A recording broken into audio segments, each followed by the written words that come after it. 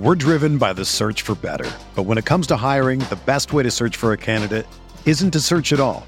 Don't search, match with Indeed.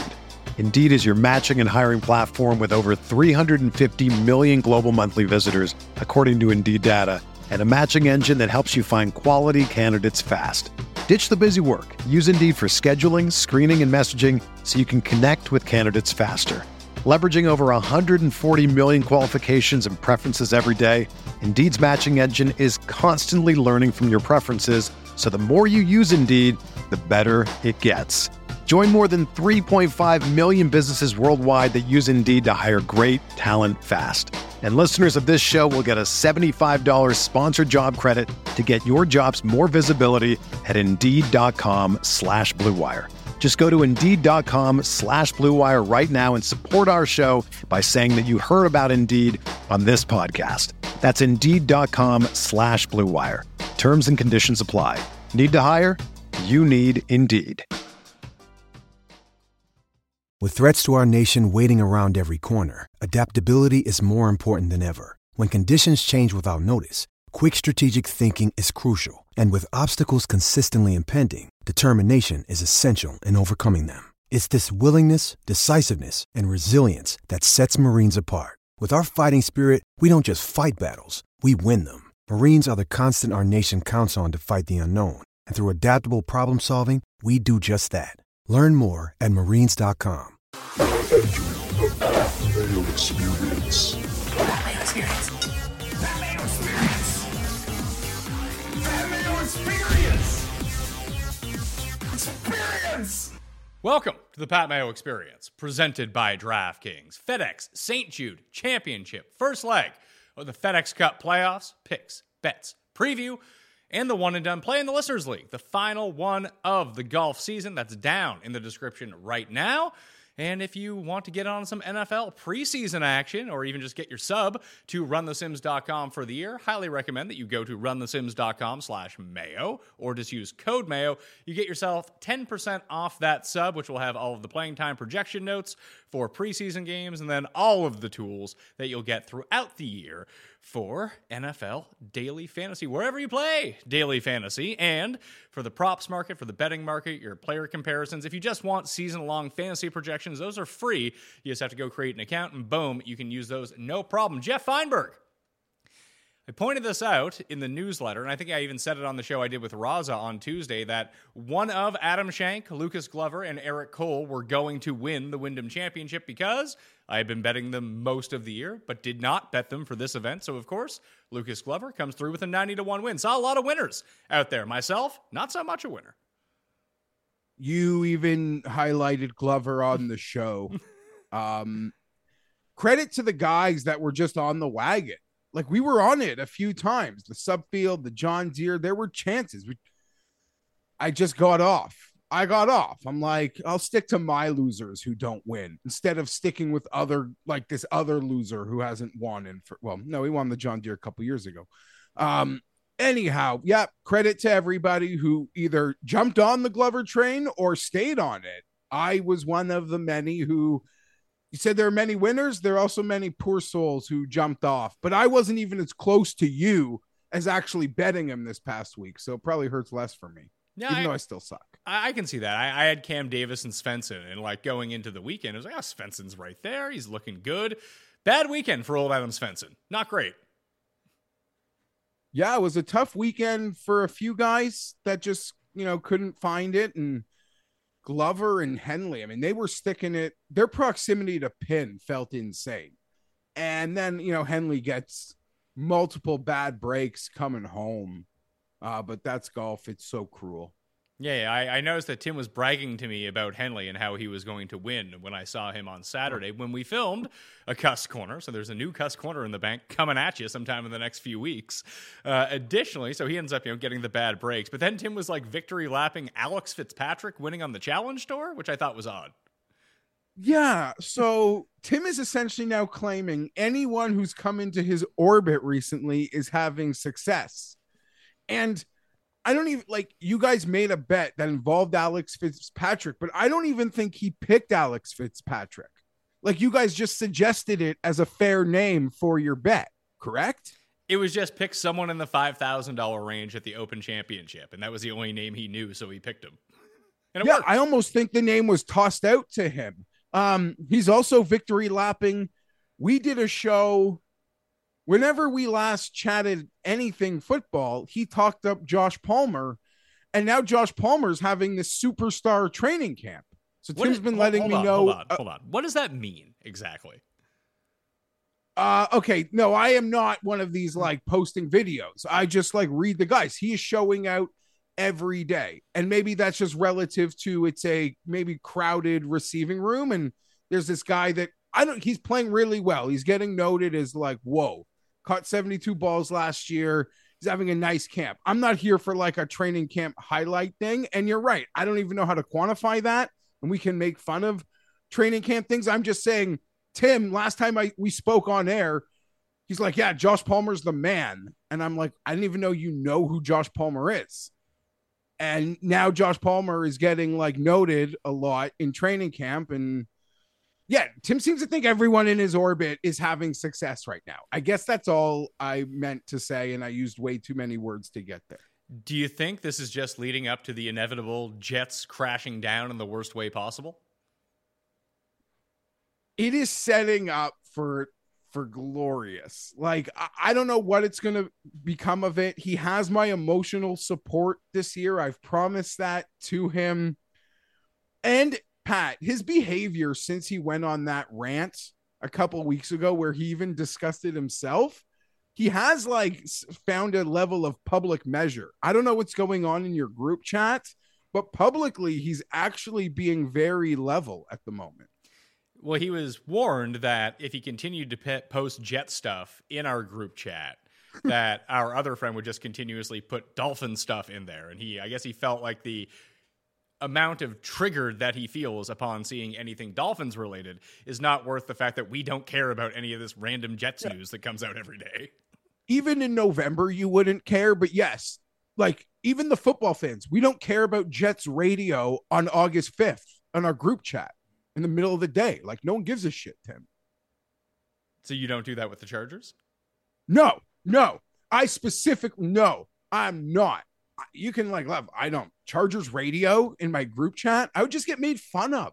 Just like my buddy who loves the Titans, post some like stupid little Titans thing in like Titans orbit. We're like, what are you doing here? No one gives a shit. Take that elsewhere. So there's a bunch of stuff that happened throughout the course of the weekend. I guess we can talk about Justin Thomas and shrinking down the FedEx Cup playoffs to the top 70, because he ended up coming 71st. Adam Scott actually ended up coming in 72nd to miss the playoffs this year. I thought it was a pretty compelling watch during the afternoon. And it was kind of crappy. What was it? The day before, like they were just showing like three guys. It really didn't make any sense. They were showing, there was Ben Ann, Glover, and Henley, and they were starting to run away with it a little bit, but you had all of these other stories, and I just don't feel like, the ultimate would have been Justin Thomas making that chip, making the playoffs. I think that would have left a lot of people satisfied when it came down to it, but his back nine to try to qualify for the playoffs was just insane.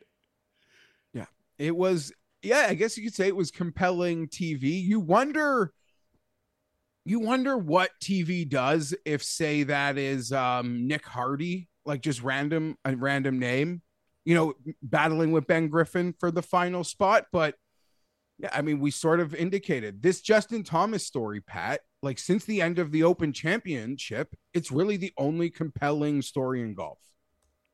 Like, unless you want to debate Live and PGA, like actual on-course golf. And I guess it delivered. Dude, there's people on Twitter. You say something nice about Justin Thomas, and they just like instantly need to shit on him. Like, we don't grade him on the same curve that we're doing the other guys fighting for 70, but you can acknowledge the guy, he's in a bad spot and he's hitting his approaches horribly and he's giving it his all at the same time. Like, sure, they're paid to do that, but we see a lot of golfers, like athletes, would just pack it in. They're rich enough. They'll deal with it. They'll fix it in the off season. He didn't do that.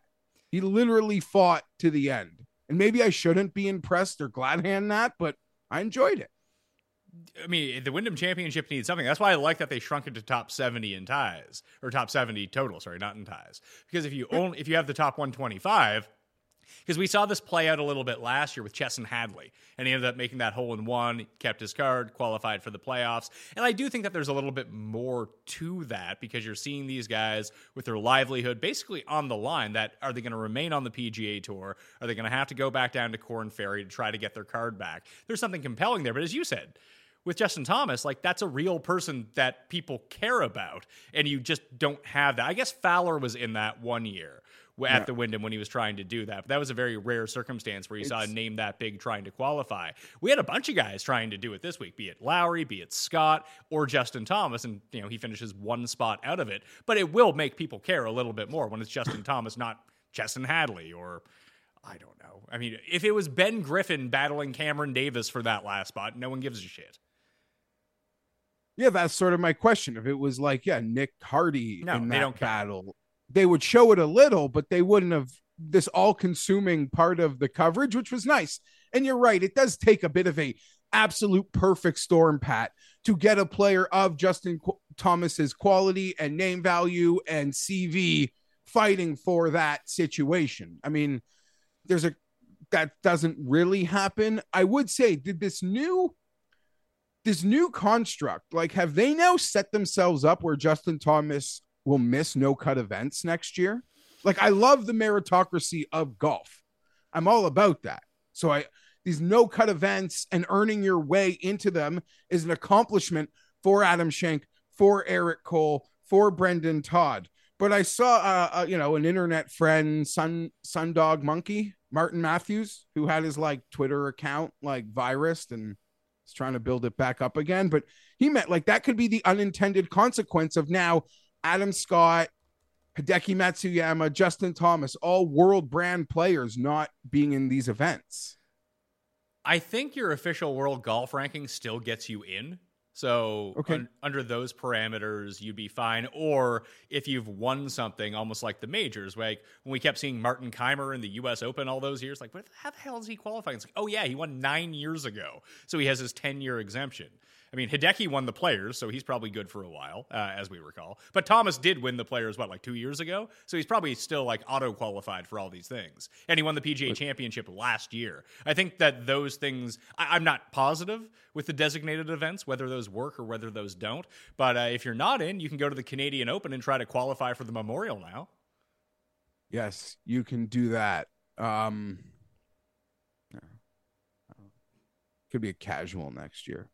You say that about everything every year. No, I said it this year for next year. No, I could just watch golf at 4:00 on the weekend. That's enjoyable. It's enjoyable. Sounds lovely. We'll talk about the new schedule here in a minute, but I think we do need to talk about Bryson for a second. He shoots a 58 in the final round of the LIV event to win it. That's kind of insane. He's using this new driver, and I saw an ad. I had never heard of this company before, and figuring how good their marketing is, I still can't remember the name of the company right now. But was there ever what is it? Crank? I mean, yeah, with a K, like Krank. I might be wrong. Oh, I mean, Cuss is coming up a big winner. He loves that movie Christmas with the Cranks, which is absolutely terrible. But either way, great advertising for them. I'd never heard of this company, and like I said, I forgot the name of it already. But if there's ever a time to get in business with someone, have them credit their new driver and shoot 58 to win a golf tournament, it's not bad. That was beautiful. Minus 23 over 3 days at the Greenbrier. Credit to Bryson. That was a train. I bet Mito, who I think was in second, so I've still never won a LIV bet, but that feels normal. I don't even know what to make of that. I saw DraftKings at 100-1 on Bryson to win the Masters yesterday. Would you 35-50 at other places? Would you bet him 100-1 to win the Masters right now? Because I wouldn't. Yeah, no, it's not like I ran to even bet it. There's a lot that goes into that.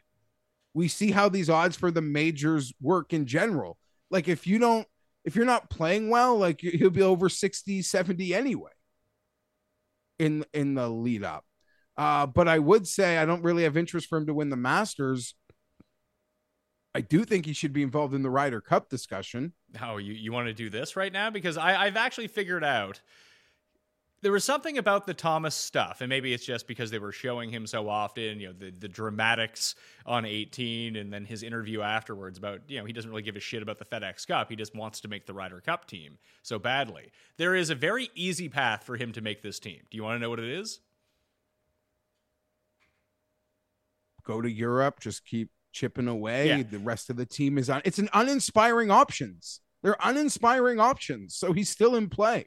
There are, but if he goes and plays this tournament in Northern Ireland next week, and then the Czech Masters, and then the Swiss Masters, then the Irish Open, or 2 of those events, or 3 of those events, if no one really separates during the FedEx Cup, like a new name that we see, he's going to be given an awful lot of credit for going to grind over the off season, basically, on the European tour to try to get his Ryder Cup spot. That's going to go a long way to show that he really wants to be there. And if all things being equal, he's not ineligible as it stands right now. It's not, if Finau wins an event or comes in second, Finau leaps him with how they need to go, or if they're dead even right now, that if he just shows a little gumption and goes over to Europe, that's just going to play to everybody, oh, look how much he wants it. There'll be a positive narrative about him. If he wins the, I don't know, D&D real Czech Masters, people will be like, good enough, get him on the team.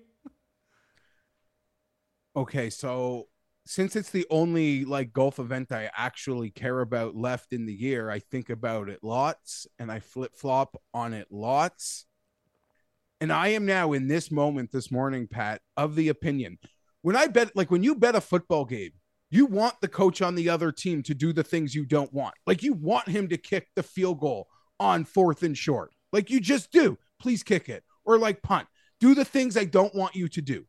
As someone who's currently invested in Europe, and I've spoken about it at plus 200, at plus 190, I've seen the USA as low as minus 145 this morning.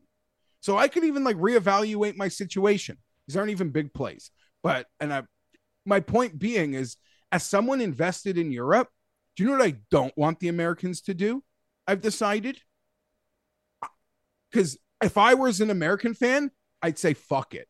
Let's just bring the Dragons. Bring all our Dragons. And what I mean by that is Dustin, is Bryson, is Justin. Just bring the Dragons. Bring the Dragons. All of them. Fuck this riffraff. No disrespect to any of them. I would fill the back with as many Dragons as I could fit in. And that would scare me as someone who bet Europe. I wouldn't like it on paper nearly as much. And you don't win shit on paper, but that's what I think Zach should be thinking about right now. Bring the fucking Dragons. Do you think that there is, I know winning on the Live Tour is whatever, but Bryson performed pretty well in the majors this year. What would you put the odds of him making this team at? Because I don't think it's very high. I don't know. Then that's wrong. Then they're doing themselves a disservice. Well, okay, because... hold on. Bryson has a good run and has 2 great rounds over the weekend at Live Greenbrier. Why aren't we talking about Lucas Glover then, who just beat 156 guys? I don't care. No, there needs to be a standard to this. If we're not going to consider Gooch at Bryson's all. won Bay Hill. Bryson's won. Okay, yes, they both won U.S. Opens. If we're comparing it, yeah. I just the ceiling. I would play to it, and if any part of it is around right there, I would do it.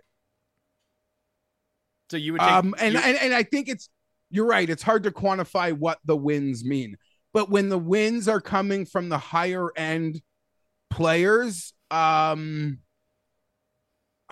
don't know. I trust that they're good players, and I would I know you don't actually mean let's bring Lucas Glover, and you're just trying to make a fair argument. They both won this weekend. How do we quantify the achievement? There's so many questions that come with a Live win. I agree. I'm not here to put it on a pedestal, but because in my opinion, this back end of the USA has some uninspiring potential options, I think it's a fair thought to say, let's just load the Dragons. But if that's the case, and they have, let's say, 2 spots that are open right now, you don't think that they would take Thomas and Finau before they took Dustin and Bryson? I think they would take Thomas and Finau over Bryson and Dustin. But I'm saying if the goal is to win, all the options should be on the table, and the options to me feel even more legitimate because the team just doesn't, I keep saying it, but it doesn't, it's uninspiring options to me that they're picking between at the moment. So why not throw these guys? And Tim was already in my DMs this morning to make sure I mentioned Gooch. I'm not really even thinking about him, but he's another uninspiring option for a pile of uninspiring options. Well, the Gooch but thing he's not a dragon, and I'd rather bring a dragon. I mean, is he a dragon? Because he's the guy who's going out there on live and beating all these guys most of the time. Maybe he is. But unfortunately for Taylor Gooch, he's in his 30s, and he left the PGA Tour with one swing season event. So he's a lot harder for me to quantify than Bryson DeChambeau. That's just, when you go to live in that situation, even and you succeed on live, and credit to him, and I've given him credit because he's literally the only player out, like we've mentioned how shitty that next tier of guys that have gone to live have been, from Answer, Neiman, there's more, but they've all been shit. I'm the only loser. I've literally bet Thomas Peters blind every single event. I'm a psychopath. I am a psychopath. That is psychotic behavior. I was so stupid. Thomas, he's like going off the board 40, 50. I'm like, there's no way Thomas Peters will not make me whole at 40-1 on goddamn live by betting him every week. Well, guess what? I'm a clown. Like, what a, and that was dumb to think like you just go there with any sort of pulse, like you could compete. No, I don't know. I have a name for you, and he's not automatically on the team, but he's going to be on the team. But someone who hasn't like played great in a while and hasn't won in a while. It's funny that Spieth is just an auto here. They can't. Yeah, he's 100, dude. I know, I agree with you, but he's like behind Cameron Young in the standings. Yeah, it's just really funny, and it would be for them to lose their heart and soul in the sense of the reasons I went to the brown bags on the USA late juice at the last Ryder, at the last Presence, what was just because it felt like there was just this new guard led by Spieth and Thomas, not even calling them the best players, but being like, they seem to be the guys who are in charge of this thing now. Like they almost play vice captain roles in a 2-year lead up in all of it. And so yeah, you're right. Those text conversations are probably weird. So who, because if you look at the standings right now, like the top 12, I mean, I recall Cuss saying this a few weeks ago that he would just take the top 12. It might actually turn into that unless Sam Burns can make some noise. And I like Sam Burns a lot this week. He's going to be my one and done in Memphis. Ooh, but looking at a 45, haven't touched it yet though. Yeah, he's the sort of last guy on that tier before the odds really jump up to the next level of players. But he sits 13th. And the guys who don't have the auto bids right now, like Homa is close enough that one good tournament gives him an auto bid, so he's going to be on the team. So let's just factor him in. Spieth is probably automatically going to be on the team regardless of what happens. So you have Cam Young, Keegan, Morikawa, Fowler, Sam Burns before you're into Justin Thomas, Denny, Kitayama. Finau's down to 19th. He's behind Harris English in the... Get Denny and Kitayama's names out of here. Well, but they could play themselves on right now. Like, they could not necessarily pull a Billy Horschel and become a captain's pick, but if Denny or Kitayama can win in Memphis, it might be enough to elevate them up to close to, like, where Harmon's at right now. Because the only two guys that have actually clinched their spots are Scheffler and Wyndham Clark. I haven't taken my pill today. Oh, God. So, yeah, again, this is all this uninspiring. I don't want any, as someone who bet Europe, like, please God, Denny win.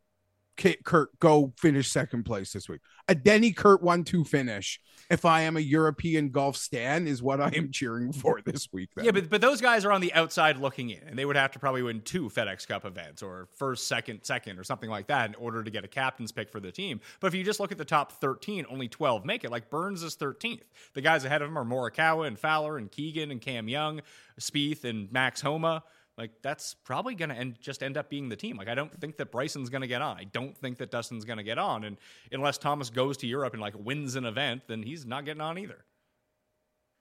Probably not. And I have to come to the fact and say you're probably right. Finau could be in dead fish territory, although FedEx St. Jude seems like it's set up real nice for him potentially. Why would you say that? Well, his odds were shorter than I thought they'd be for a guy who hasn't really done anything for a long period of time. But anytime there's just a premium on, he's kind of been all over the map. What I guess I meant to say is I've probably bet him a lot here at St. Jude. But the players he's around at the odds right now, I have no interest in Finau. And that's weird for me to say from a bet. Well, he always survives cuts. There's no cut. Cuts, I mean, like in my, like seeing the board, just red inking games, trying to get it into a list, which I can then turn into a betting card. Yes, no cut. Okay, who do you think is the most likely to fall out and not be a captain's pick of those guys? Cam Young, Keegan, Morikawa, or Fowler? Keegan. I think it's Cam Young. Like, I think Keegan's done more than enough, especially over the past few years to be on this team. Love Cam Young this week, though. Do you? Why? I think he's playing nice. I saw 55-1 staring at it. I bet nothing yet, and I'm happy the odds have remained. So hopefully they didn't change in our discourse. Because I like they've been stagnant, and I have a new thought that I suck right now, so let's just like let it breathe for me a little longer. That's my thought at the moment. But yeah, I like Cam Young this week. I think he can miss the landmines and go full throttle at a course like this. He's the same odds as Brian Harman, major championship winner. That's where we are now. And Russell Henley, too, at 35-1. I saw that. He's playing good golf. Yeah, Henley's playing great golf. And credit to Ben Ann, who I kind of like called out last week as, no, there's these guys at 60-1 that I trust way more than Ben Ann, even though to actually win, which he didn't do. But I was, all those guys, like Henley, Ann, Billy, and Glover, any of them, I didn't have money on any of them. I could have been happy for all of them. Like their stories in their own way over the last little bit all would make me really happy to have seen one. It's nice to see Webb get back in there. He didn't have a chance to win, but I think he scratched like a top 5 or a top 6 or something. I know he played well when I wasn't watching the tournament early in the week. Okay. We're driven by the search for better. But when it comes to hiring, the best way to search for a candidate isn't to search at all. Don't search, match with Indeed. Indeed is your matching and hiring platform with over 350 million global monthly visitors, according to Indeed data, and a matching engine that helps you find quality candidates fast. Ditch the busy work. Use Indeed for scheduling, screening, and messaging so you can connect with candidates faster. Leveraging over 140 million qualifications and preferences every day, Indeed's matching engine is constantly learning from your preferences, so the more you use Indeed, the better it gets. Join more than 3.5 million businesses worldwide that use Indeed to hire great talent fast.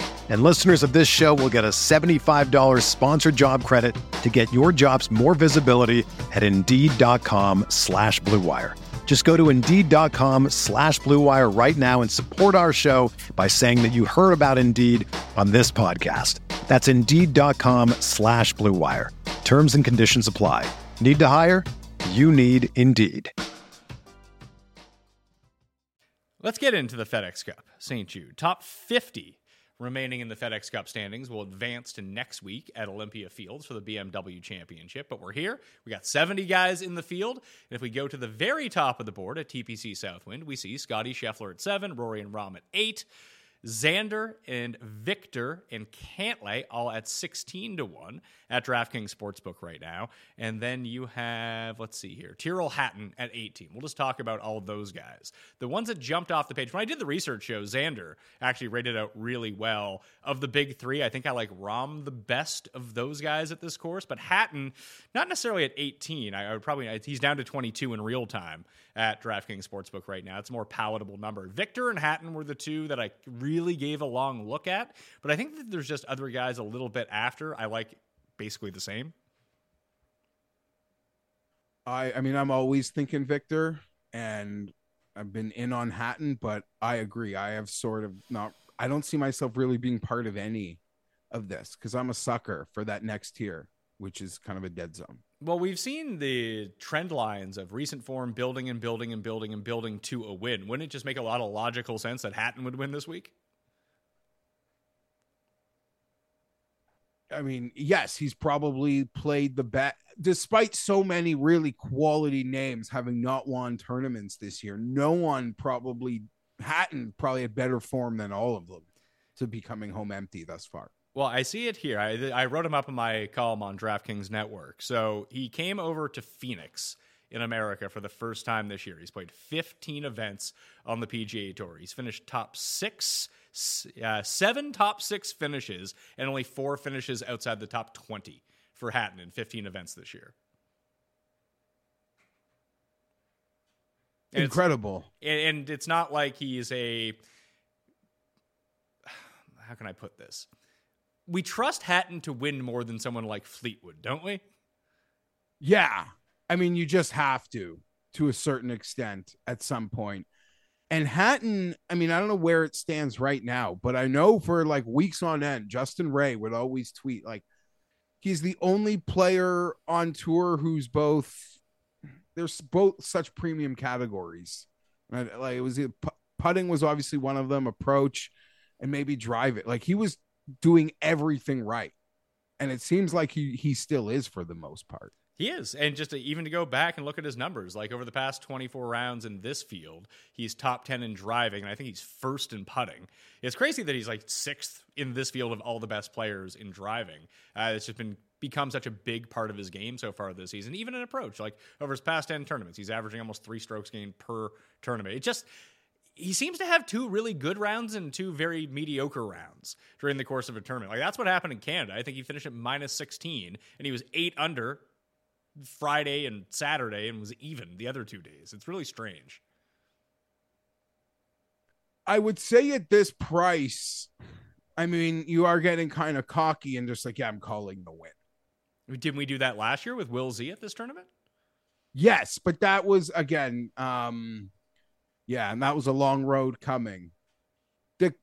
The 4, I mean, Willie Z was glorious in those losses last year. Hatton's been glorious this year.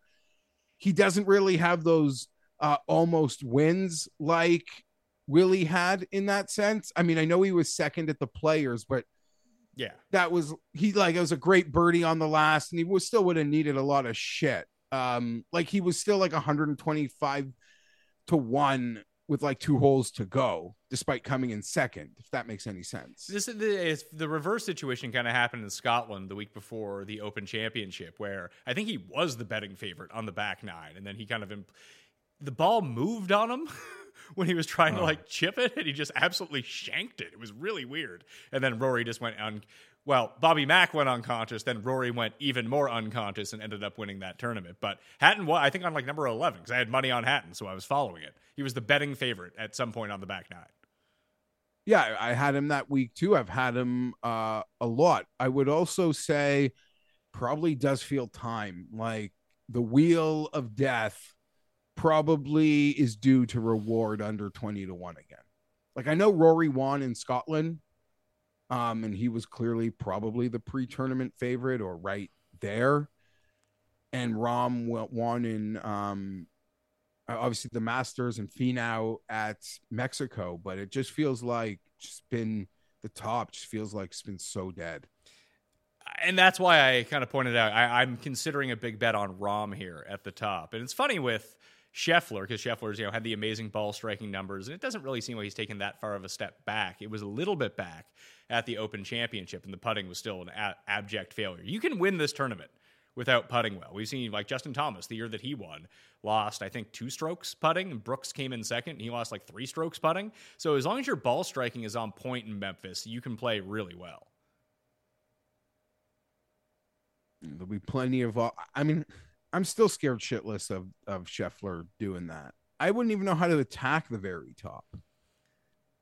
It just Rahm was in a lull since the Masters, essentially. I mean, he put in a good effort to try to defend in Mexico.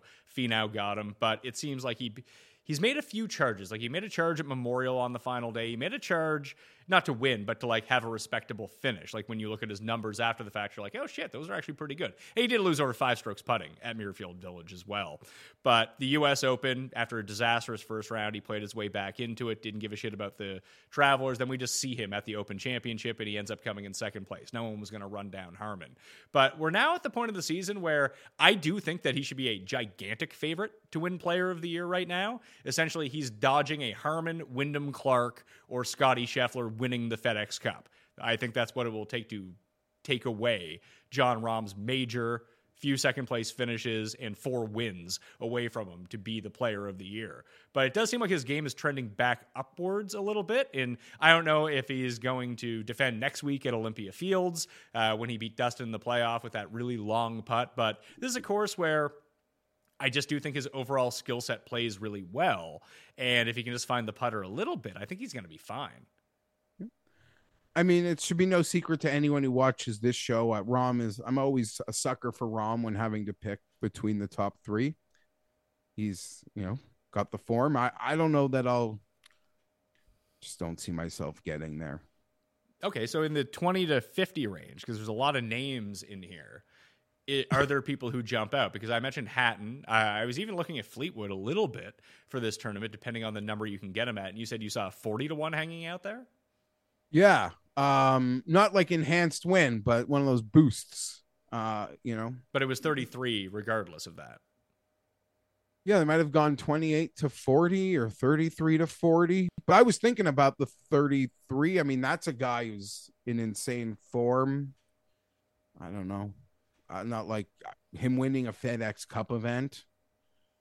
Yeah, that's what sort happened. Of feels maybe above him, yeah, but maybe that's where we always joke, like that's where Finau had a break. That's where Willie Z had a break. It's not a major, but it's big. Like maybe will be his crowning achievement. I'd love for it to happen, whether I bet him or don't. But I think the 40's pretty attackable for me. Yeah, I think so too. I mean, if you're going to get double the odds on Fleetwood than Hatton, I know that I kind of proclaimed Hatton as more of a winner than Fleetwood. I don't think he's 2 times as much of a winner. And that allows me to do more with the betting card if that ends up going through. Listen, it's no surprise that I think this course will Morikawa is going to win this event at some point in his career. And it's been so long since he won. This feels like a good place with his game sort of rounding back into form. Open Championship notwithstanding when he was terrible and hit it out of bounds despite being a super accurate driver. But his accuracy numbers are still back up. The irons are getting better. He's actually putted pretty well over the course of the last 2 months. I mean, that might be all it takes. So him, Fleetwood, and then Burns is sitting there. Burns lost in the playoff to Answer here that year. And even when you look at his Wyndham numbers, like he gained over 4 strokes on approach, he gained over 4 strokes putting. He just needs to rein in his driving a little bit. And I think that Burns I don't want to call him a long shot because on DraftKings he's 35 to 1. I found some 45s out there. I think that might be as long as I want to go this week. Okay, so a couple things. Both guys you mentioned, they are on my short list. Morikawa, I've seen as high as like 33, still 35. It seems incredibly fair. I'm not a guy who even bets this, so I could be willing to jump in. Last time I put my toe in the pool, he had that horrible first round somewhere, and then he went unconscious in the second round. But you can't win on tour, it seems, these days without 4 good rounds. I'm about Sam Burns. I see it like rounding. I see it rounding. I don't care about the miscut at the 3M. I'll look at all the numbers right before that. And that was right out of the Open where he finished 8th. That's like a free pass for me. 45 to 1. I'm staring at it too. And I'll even raise an insane, was I looking at? Apologize. I had Cam Young there. Cause I like Cam Young. I like Burns a lot. So I mentioned a miscut at the 3M. That was for Cam Young. You've already spoken about Burns. I like Cam Young. There's 55 to 1. I think that is pretty fair. Phillip Rivers. I do think that a lot of these, do you think that the odds at DraftKings right now are going to funnel back down to match the other places? Or do you think the other places are going to move their odds to match DraftKings? Okay, I am not sure. But I am treading lightly this week, as I've mentioned, to try to just breathe a little longer before I make my bets. but they have pretty much stayed stagnant. Like the lots of Monday morning movement, I haven't really seen. Now, maybe there's dudes that were 150 to 1 that are now 90. They weren't on my radar anyway. You mentioned you don't want to go farther than 45. I mean, I counted this as like a 25-man field, and maybe that's too generous. And listen, I'm a dud. I didn't sniff Wyndham Clark. I didn't sniff Brian Harmon. There have been lots of long shots in big events. Keegan, Kitayama. I wasn't near any of them. And they might do it again. But I'm too committed to fuck them. I don't mean like fuck them. I mean like I'm not changing. I'm not changing at this moment. We're in August. It's almost over. I'm still betting how I bet. And God, please get me a score so I don't have to reload for football. Is there anyone 50 to 1 plus that you do like? Because there was one, Yes. I mean, it's not the outright number because what's the highest number on the board? Matt Neesmith is 350 to 1. Mackenzie Hughes is 300 to 1. Brandon Wu and Ben Griffin are 250 to 1. Poor Taylor Montgomery, 250 to 1. This season really fell off a cliff when it came down to it. I'm just trying to see who down here would I actually want to bet. And it's weird because Spawn hasn't hit a putt in 5 months. But when I was going back and doing the research, I forgot that he was either in the final group or the second to final group here last year, then shot a 78 in the final round. But his ball striking numbers are off the charts good, just consistently over the past 3 months. But the putting has been so bad. Can you just back someone like that, potentially even like, you know, if he's 130 to 1 to win, what would you assume his top 20 odds are going to be? Is he like 130 at a lot of places or just like one place? He's 130 at DraftKings. I don't know what he is anywhere else. I didn't look that far. Oh, Morikawa boost up to 28? I'd take that. So there's a guy between like 50 and 100. And I think if you got two guesses, you would guess because I bet him and lose on him a lot. And it's almost disingenuous for me to bring him up. But the banana stand, for me, is the name that I like back there. 60 to 1 for Corey Connors is... I see an 80. Okay, even 80. Like I think this course makes a lot of sense for him, right? Yeah. This is a banana stand course. But it for him. But it never has been for him, which is a really weird thing because just, you know, he's played better golf coming into the playoffs than he's currently playing right now. He's never finished better than 27th in this event. And that's including WGCs, playoffs, whatever it might be.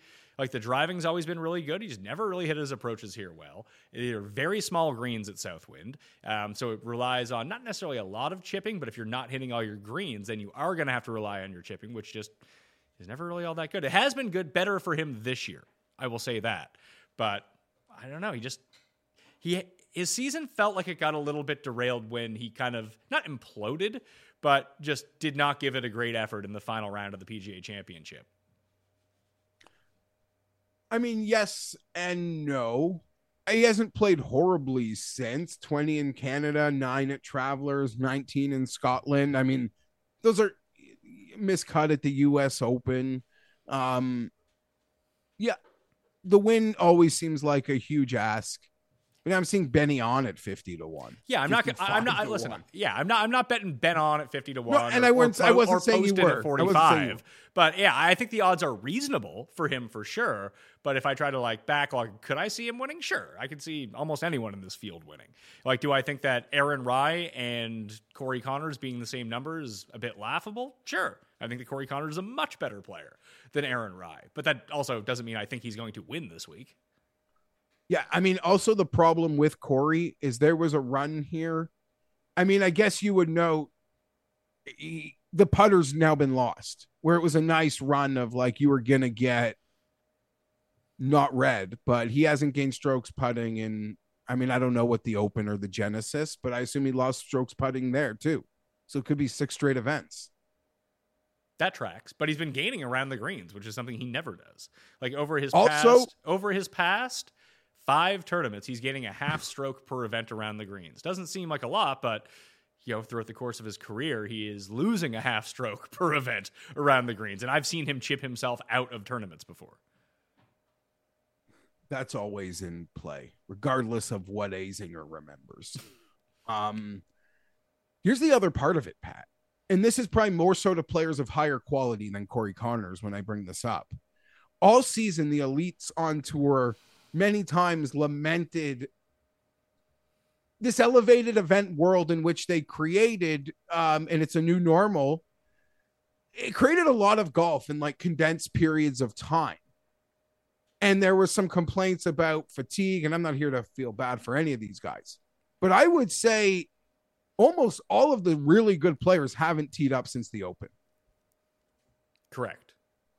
Fresh, ready. It's cash season. There's guys that play for glory. There's guys that play for cash. So where's Matt Kuchar? He didn't finish top 70. No, and most of the guys who really believe that went to live. I guess you're right in that respect. Yeah.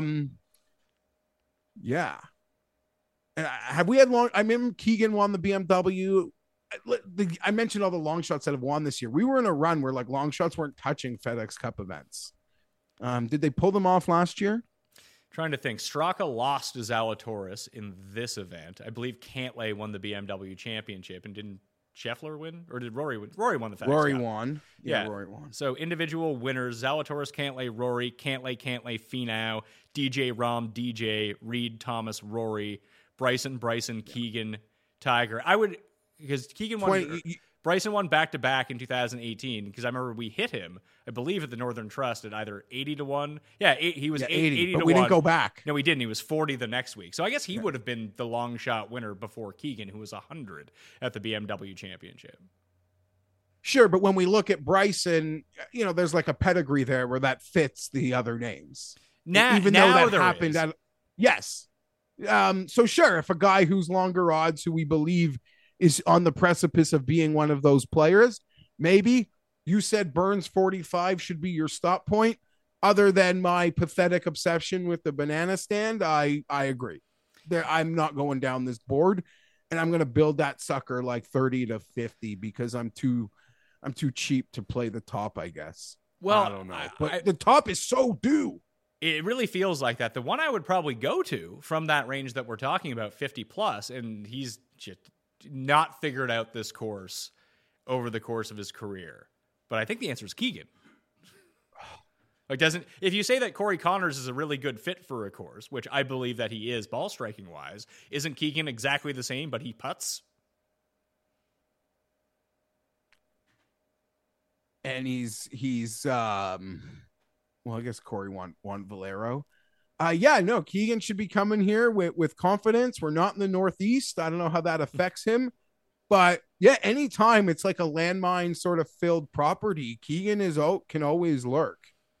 And Keegan's still one of the few. I guess he would have to win the FedEx Cup, but if he wins this week and he wins Eastlake, maybe he would need to win all three. That's probably not happening. I'm thinking of outside people that could win Player of the Year, because he won the Zozo earlier on in the season. So if he wins 2 of these playoff events, he'll then have 4 wins in a FedEx Cup, which would look pretty good.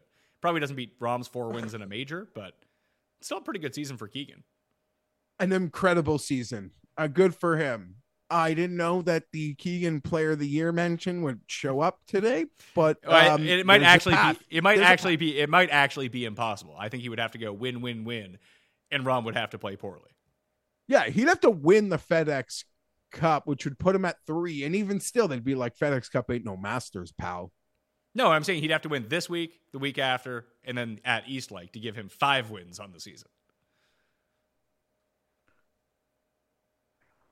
Because if you're not gonna, and what does a guy like if a guy's in 58th place? What would he have to finish to get a play next week?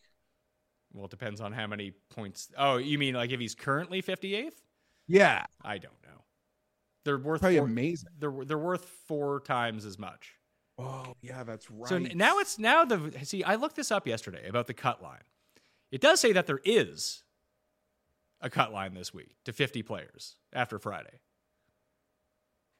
They're very bad at messaging, the PGA Tour. They like changing things too often. It's very hard to find the right information on things. Like, do I have to scour Wikipedia and trust that? Because I tried to look up the Yeah, I official know, site. and you I are- went on the media guide, like nothing.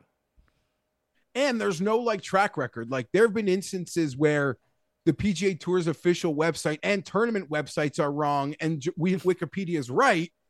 And then there are times where it's obviously the worst. I mean, reverse, where Wiki's wrong and obviously the tour website has it correct, but you sometimes just never know. That's the funny part about the PGA Tour. They're just a step ahead of the CFL in terms of communicating to people who care. Not a compliment. Well, that's all I kind of got from the betting board this week, to tell you the truth. Like it's all the guys. There's only 70 guys in the field. We think 25 of them can potentially win. I mean, do you want to mention Straka? He lost in the playoff last year. He was second at the Open. He won the John Deere. He's having a good year. Yeah, and I could see him from early indications. He's probably the most popular long shot bet, like north of 50-1 that I've seen on the webs this morning. Cam Davis getting some love in that respect. His ceiling seems to play anywhere. Tom Kim is playing this event. When JT had that shot in the woods on 18 yesterday, obviously Jim Nance and the broadcast had no idea. We saw, anyone who cares about the sport saw the Cam Young shot put in their face 800 times during the week. I thought they would like maybe reference it or show it. They don't care. Yeah. I'm trying to think if there's anyone good. We didn't bring up Ricky. The way he's striking it seems like a lovely fit, but I missed it once. I'll miss it twice. Okay. Hatton is the same number that Ricky. Well, no, I guess he's better than that. But in some places, the same number as Ricky at the 3M. Hatton is? I mean, at the Rocket. Hey, you said he was 18-1? He's 18-1. He dropped down to 22-1 at DraftKings while we were doing the show. So I don't think there was much interest for him, but he's higher in other spots. Yeah, and that makes sense. It's hard to see anyone running to bet him at 18. For sure. Like, it's not getting With worse a than field 18. strength. So the bets in one and dones for the week. I have my one and done. I have Cuss one and done. I'm taking Burns, and he's taking Ricky. So you get to make a selection here. Although I think we're about done. I think the second place from Henley buried us, and Cuss is going to win one and done for the first time. It's coming up, Cuss. It'll end week 1 when he uses the Chargers as his survivor, as he claims. I think I have Scheffler available.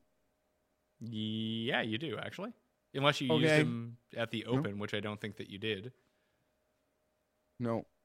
All right, Scheffler. Scheffler it is. The guy who updated the one. Maybe I did, actually, Pat. I don't know. The guy hasn't updated. And I think he used Rory.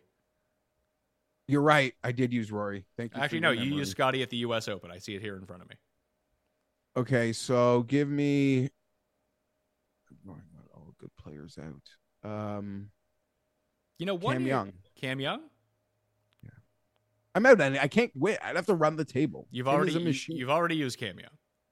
Wyndham Clark. I don't even care. I guarantee you I haven't used him. You don't even have to search your sheet. All right. Wyndham Clark it is for you. So betting-wise, I'll commit to Burns right now. I'll bet that as soon as we finish the show. But I'm thinking Hatton, Morikawa, Fleetwood, Burns. Make those my 4. Move on to next week. Yeah, I don't know if I can get to the top, but you said it. Morikawa, Burns, Cam Young, and there's that Fleetwood boost. I don't have the willpower to resist, so I probably got to get there. It's funny because I don't see the Fleetwood boost. I have Fowler and Morikawa as my boosts. Maybe they know me a little bit better. Maybe, but here's the thing. I'm kicked off this site, so I need someone to make it for me. And you would be an option, but you have a different boost. And my buddy whose account I hijack is out of province. But in Ontario, Pat, if you have friends in Ontario who aren't kicked off of Bet365, they're showing a Fleetwood boost. Okay.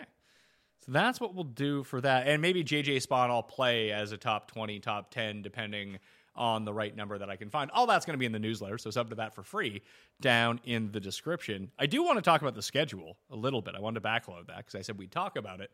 That if we're thinking about winners and losers, it's hard to imagine anyone got screwed more than the Canadian Open. Every reiteration, before like the last major schedule shakeups. They went from after the Open Championship to before the U.S. Open. But hold on. Before the U.S. Open is a good spot in my mind. For them, yes, it became a good spot.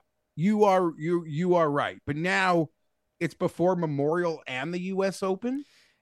And the issue is, it's before the Memorial. The Memorial is going to be, and it's a signature event. And then it's going to be the week, 2 weeks later, it's going to be the U.S. Open. But the week after that, the Travelers has remained as a signature event as well. So it goes signature event, major signature event. There's no way anyone is going to play in Detroit or Canada. Just why would they? Why? Okay, this is now I'm calling something out. I get like why Genesis, Memorial, Bay Hill like will always be signature events. But there was a cluster of events that were supposed to rotate in their signature purse. So why the fuck does Travelers get it again? This I do not know. Couldn't tell you. Listen, my recollection was they said these would be rotating things. They would rotate them to give every event the carrot of the fields that those purses would bring. So let's rotate them. Not Genesis, not the preeminent ones. And even in our discussion, Pat, you made a great comment in that a lot of people's first reactions were this is bad for waste management. But you said, no. Stop the clock. The waste management has built itself up where it doesn't even need that anymore. Like it's above it.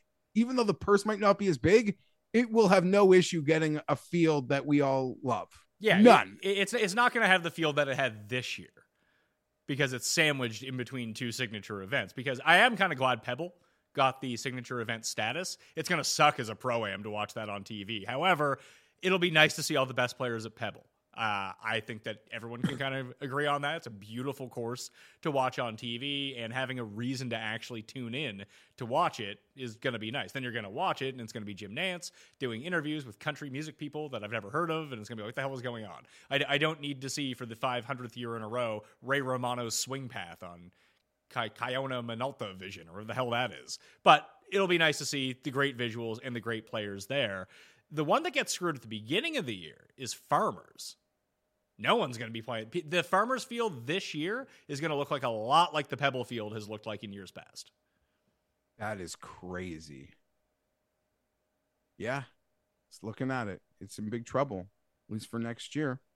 So that got rotated from Phoenix to Pebble Beach. Maybe it will get rotated to Torrey Pines next year. Waste Management won't have the field that it had this year as a signature event, but it's still going to, listen, Thomas is going to play it. Scheffler is going to play it. Rahm is going to play it. Like all the regulars who always played it anyway are still going to play it, because then you still have Riviera the next week. Did you see? Then Mexico has moved to February, which I think is really good because that wasn't drawing anyone anyway. So you can kind of just throw that to the side as like, hey, here's a bye week for you. And then you have Honda, which is now the Palm Beach Classic because it doesn't have a sponsor. Those are just bye weeks, a 2-week bye week for all the good players. And when is Honda? The week after Mexico, and the week before, back-to-back no-cut signature events. Bay Hill is no-cut. The Players is no-cut this year. So how big is that field? Wow, that's horrible. I agree. That is the play.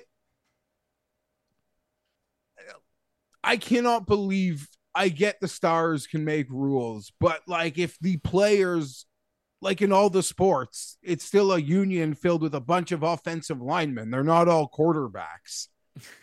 How they couldn't protect that event to be full field for their fucking their body is such a fucking embarrassment. Other than match play being gone, that's the second most disgusting thing on the schedule. It really devalues the players, in my mind. It's a joke. It makes it no different. I mean, it'll have slightly more money. That's great and everything. But if you're not going to have the biggest field possible with a cut line and really open it up, like, you know, for a while, it was being talked about. I mean, there's no fifth major. Like I always kind of joke, the John Deere is the 43rd major, if that's the case. There are 4 majors, but it was very clearly the event that was closest to them in terms of prestige, in terms, I mean, for money, sometimes it was more. But this just makes it exactly the same as Riviera and Bay Hill. It is no different. There is nothing special about it. It's inferior to the Genesis. Like, maybe you could say it was on the same level, but that should never be the case.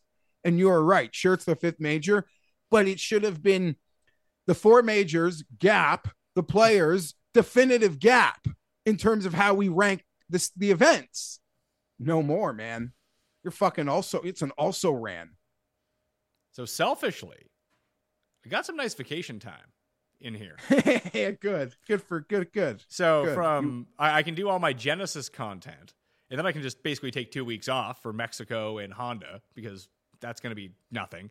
And then if I really wanted to, I could take some time off after the Valspar and come back for Valero before the Masters and really get into Masters. Then the Masters, and then the Heritage remains a signature event, which is a cut event, which, you know, I always like for the Heritage. And then it goes, let's see here. There's a alternate field event for Corrales that same week. And then you have, let's see, I could leave on like the Wednesday, then come back in 2 weeks. I'll miss Zurich again. No big deal. Then it's the CJ Cup honoring Byron Nelson. And then you go Wells Fargo, Myrtle Beach, which is an alternate event. So then you go basically Quail Hollow and PGA Championship back-to-back weeks. Like, they've just basically loaded everything around the majors. And maybe from a structure standpoint and TV ratings standpoint, that's when they know that people will care the most about golf. And they're willing to punt away weeks on these other events. Yeah, and I don't think that is a bad thing, in the sense that, like, they'll still be there. They're still on CBS or NBC, but I think they even understand if you don't have to watch. If fields will be shitty. Now we love to bet them. We love to make lineups. We love to hopefully have a sweat. So we're the people that are always watching. But yeah, this schedule definitely created some gaps. Where are the Olympics this year? Paris? Okay, so that makes more sense, because the Olympics are the week after the Open Championship, but that's a very short flight to Paris. Yes, the week after. Yeah, it's so are Harmon and Windy C representing the USA at the moment, or what? Yeah, currently, I believe they are. Oh, go team. Opposite field event to be determined. Okay, that's nice for the schedule. That's in between. Yeah, like I said, Colonial and Canada really get screwed here, being sandwiched in between the PGA Championship, the U.S. Open, and 2 other signature events. So hopefully next year some of the stuff flips, like, you know, whether it be Colonial or the Canadian Open, if they get that Travelers Championship spot. Although it doesn't look like, because the no-cut signature events, I believe, are the ones that are stable all year round. Like, they're always going to be those. So you have Genesis, Bay Hill, Memorial, and the Players Championship now, with Heritage, Travelers, Pebble Beach, and I guess Quail Hollow, because Quail Hollow remains a cut event despite being a signature event for the second straight year. I thought that would have been locked in as one of the other ones as a part of that rotation. Maybe that can flop onto something else. And as for Canada, I guess, getting shafted, it probably hurts. No, this is probably a dumb comment, because the RBC Association, regardless of field date, is incredibly beneficial to Canada. But RBC, once they keep Heritage elevated, they almost be like, okay, you can do whatever you want with Canada. Like, in that respect, they're like, you know, the tour whets their appetite enough by giving them an elevated, and I don't know, with what I've been hearing about Canada and RBC even having to renegotiate, Canada's probably could be one of the cheaper dates on calendar for you to put your name on. Probably, and it probably does enough boots on the ground and ratings within Canada for some of these places that maybe it kind of it meets its quota for like tickets and suite sales 100%, like internally as an event. So the tour loves it, I'm sure. Is there even a course for this year? Yes, so they're in Hamilton this year, Pat. St. George's bailed on 25, and I can tell you the winds are not looking kind for Oakdale in 26. For how great an event it was, that is now being used against it, in the sense that we have to vote as a membership at the end of this year. St. George's membership voting at the end of last year and saying, no, I feel like has emboldened people on our membership to sort of look, they said no, we could say no, but there's this campaign that's working, sadly, in that, and you can get it from a sense in saying it was so good, it was so magical, it was a Canadian heritage moment. We'll never be able to top it. Like, let's just leave it at that and have that memory be it. And people are kind of warmed up to that idea. I would also say 3 years does seem pretty close. If they said we want to come back in like 7 years, I feel like my club would say yes in a heartbeat. Like, that's a gap. 3, it just feels like it will be here right again. Yeah. And we still don't have our driving range. Everything else has been fine for a while, but we still do not have our driving range. And I'm a snob who hates mats, like I'm sure any golfer. Yeah. When you're just when grass is the always option there. So well, mats give you a sense that you're hitting the ball really well, even when you're not hitting the ball really well. Yeah, because your club doesn't. Yeah, you're right. It's when easier to come through it regardless. Yeah, when you chunk a ball off a mat, it doesn't give you the same sort of chunk that you do when you actually hit it off the grass because your club isn't sticking into the ground. So that ends up becoming a problem when you head to one. You've been chunking the ball the entire time. Now, you should be able to tell from the sound, obviously, but some people can't. And you get this like, oh, yeah, I'm hitting it pretty well right now. Bring that to the course. Like, no, you are not swinging the club at all. Fall series is really weird. So you can play yourself into elevated events during the fall series.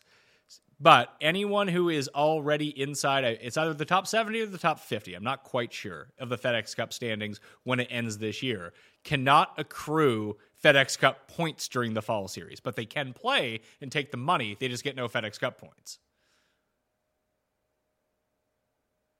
That is interesting. Yeah.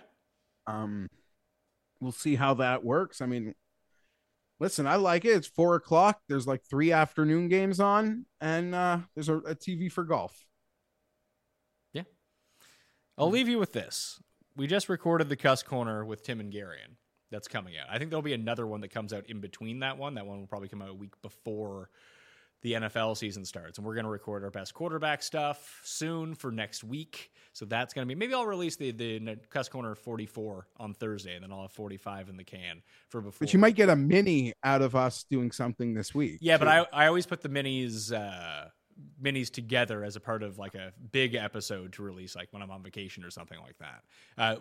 Or you can watch it in real time. Either way, Cuss thinks, this is topic number 1 on Cuss Corner. He thinks that there should be places where average Joes like him can go to go ride in a real F1 car on a track. Well, like, there are tracks all across everywhere where you can get in a race car and rent the track. No, a real F1 car that like Lewis Hamilton drives. Tell Cuss what the insurance premium on his Joyride would be, and he would probably say, yeah, no, average Joe, I can't do that. Like, what is it? So I don't understand. He wants to get into the real car. He wouldn't even know what to do. Well, to take a picture or to drive? To drive. No offense to Tim. Guys like me and him, we wouldn't even fit in the fucking car. That was Garion's point. Garion's like, you're not fitting in that car, man. Like, what the fuck? Yeah, I have no one to. He also made the comment that they would need to be able to adjust it for him. Can he drive a standard? No. I don't even. I mean, obviously they like shift gears, but it's probably like a setup that's even crazier than your like the dude's Mazda. Oh, for sure. It's all the pedal gear shift. Like, and it's buttons. It's like button gears on the wheel. He proclaimed that's easier to do than actually shifting gears. Because I've kind of caught myself in a rabbit hole on YouTube at the moment. And I guess you watch 1 or 2 videos and the algo, like now it just sends you them. But it's just like, and I'm not even an F1 like fan, but it's just like behind the scenes paddock stuff from an F1 weekend, like setting up the paddock and the pits. I don't even so I've like just recently been looking at the cars or factory tours of like Red Bull and Aston Martin of their teams. So I don't know. That's the YouTube rabbit hole I'm currently in. So this is a weird topic for me as someone that doesn't even care about F1. Tim is insane. Like, you don't need me to say it. I don't even know what he's thinking. Yeah, so we have that. What else did we have here? I talked about porn theaters, but that's me. Is that because Pee Wee Herman died? Yeah, I had to give a special RIP to my doppelganger, Paul Rubens. And I heard that was a setup. Well, you can listen to the show about it. It was my contention, when VCRs became a thing, like, why did porn theaters even exist? I agree. And I will obviously listen to the thing. But in some of the Paul Rubens death aftermath, like, it's not like he was at the Little Mermaid and pulled his dick out. He was in a fucking jerk off theater and pulled his dick out. Like, someone was there to get it. There was like how do you, that's revolting to even, the thought of those places. The last one was his new business plan for personal valets at grocery stores. There's like, what a more, like, sorry, I just don't even know. He's like literally referring to every store. He's not even like referring to, maybe that could work in a couple locations around like the country. Well, like a couple. I had pointed out, I don't even know how like, you would probably have to pay $100 to get that service per person for someone to go around and shop with you. And it was just because he didn't want to scan his, he didn't want to pay. Just parking the car. No. What a fucking. No, it's like a personal shopper. He just wants to hire a personal assistant. But in some respects, if you want that, then you just do the like you can Instacart. order it to your door. People that go to the store, like, it's also a very personal thing. And maybe they're like self-conscious. Like, they don't need to see me putting 2 boxes of Oreo ice creams into my cart. Yeah, like, but as he's always said, he needs to be the one to, that's the mango he wants. So he needs to be the one to actually pick it. He just needs someone to walk the cart around for him and bring the groceries to his car. Why is he such a baby? I don't know. If he wasn't, we wouldn't even have a show. I guess so, but like, he's just has very many like baby tendencies, like baby boy. He needs a parcel pickup to come back. Is that still a thing? No, I think now they've just like, if that's what you need, you pay a few more bucks, we'll send it right to your front door. Easy enough. All right, that will do it on the Pat Mayo Experience. We'll be doing our best quarterback rankings before we do AFC wins, NFC wins. Football will be back. We have to work out a date, too. I talked to Rob, I talked to Cam, I talked to Raza, Tim, and now I'm telling you, I want to do the win totals draft with the 6 of us. I don't really know the logistics of how we're going to set that up, but I think it's going to be a lot of fun. Yeah, I love that. I love that concept. That'll be great. So we'll try to get all this stuff out to you starting next week. If you missed the ranking shows for football, those are already out on the feed. You missed the research show for the St. Jude. That's already up on the feed. So remember to smash the like, sub to the channel, rate and review the podcast, sub to the newsletter, all that fun stuff. And remember to play in the DraftKings Listeners League. That is down in the description right now. Okay? I'm Pat Mayo. Thanks for watching. I'll see you next time. Pat Mayo Experience! Experience!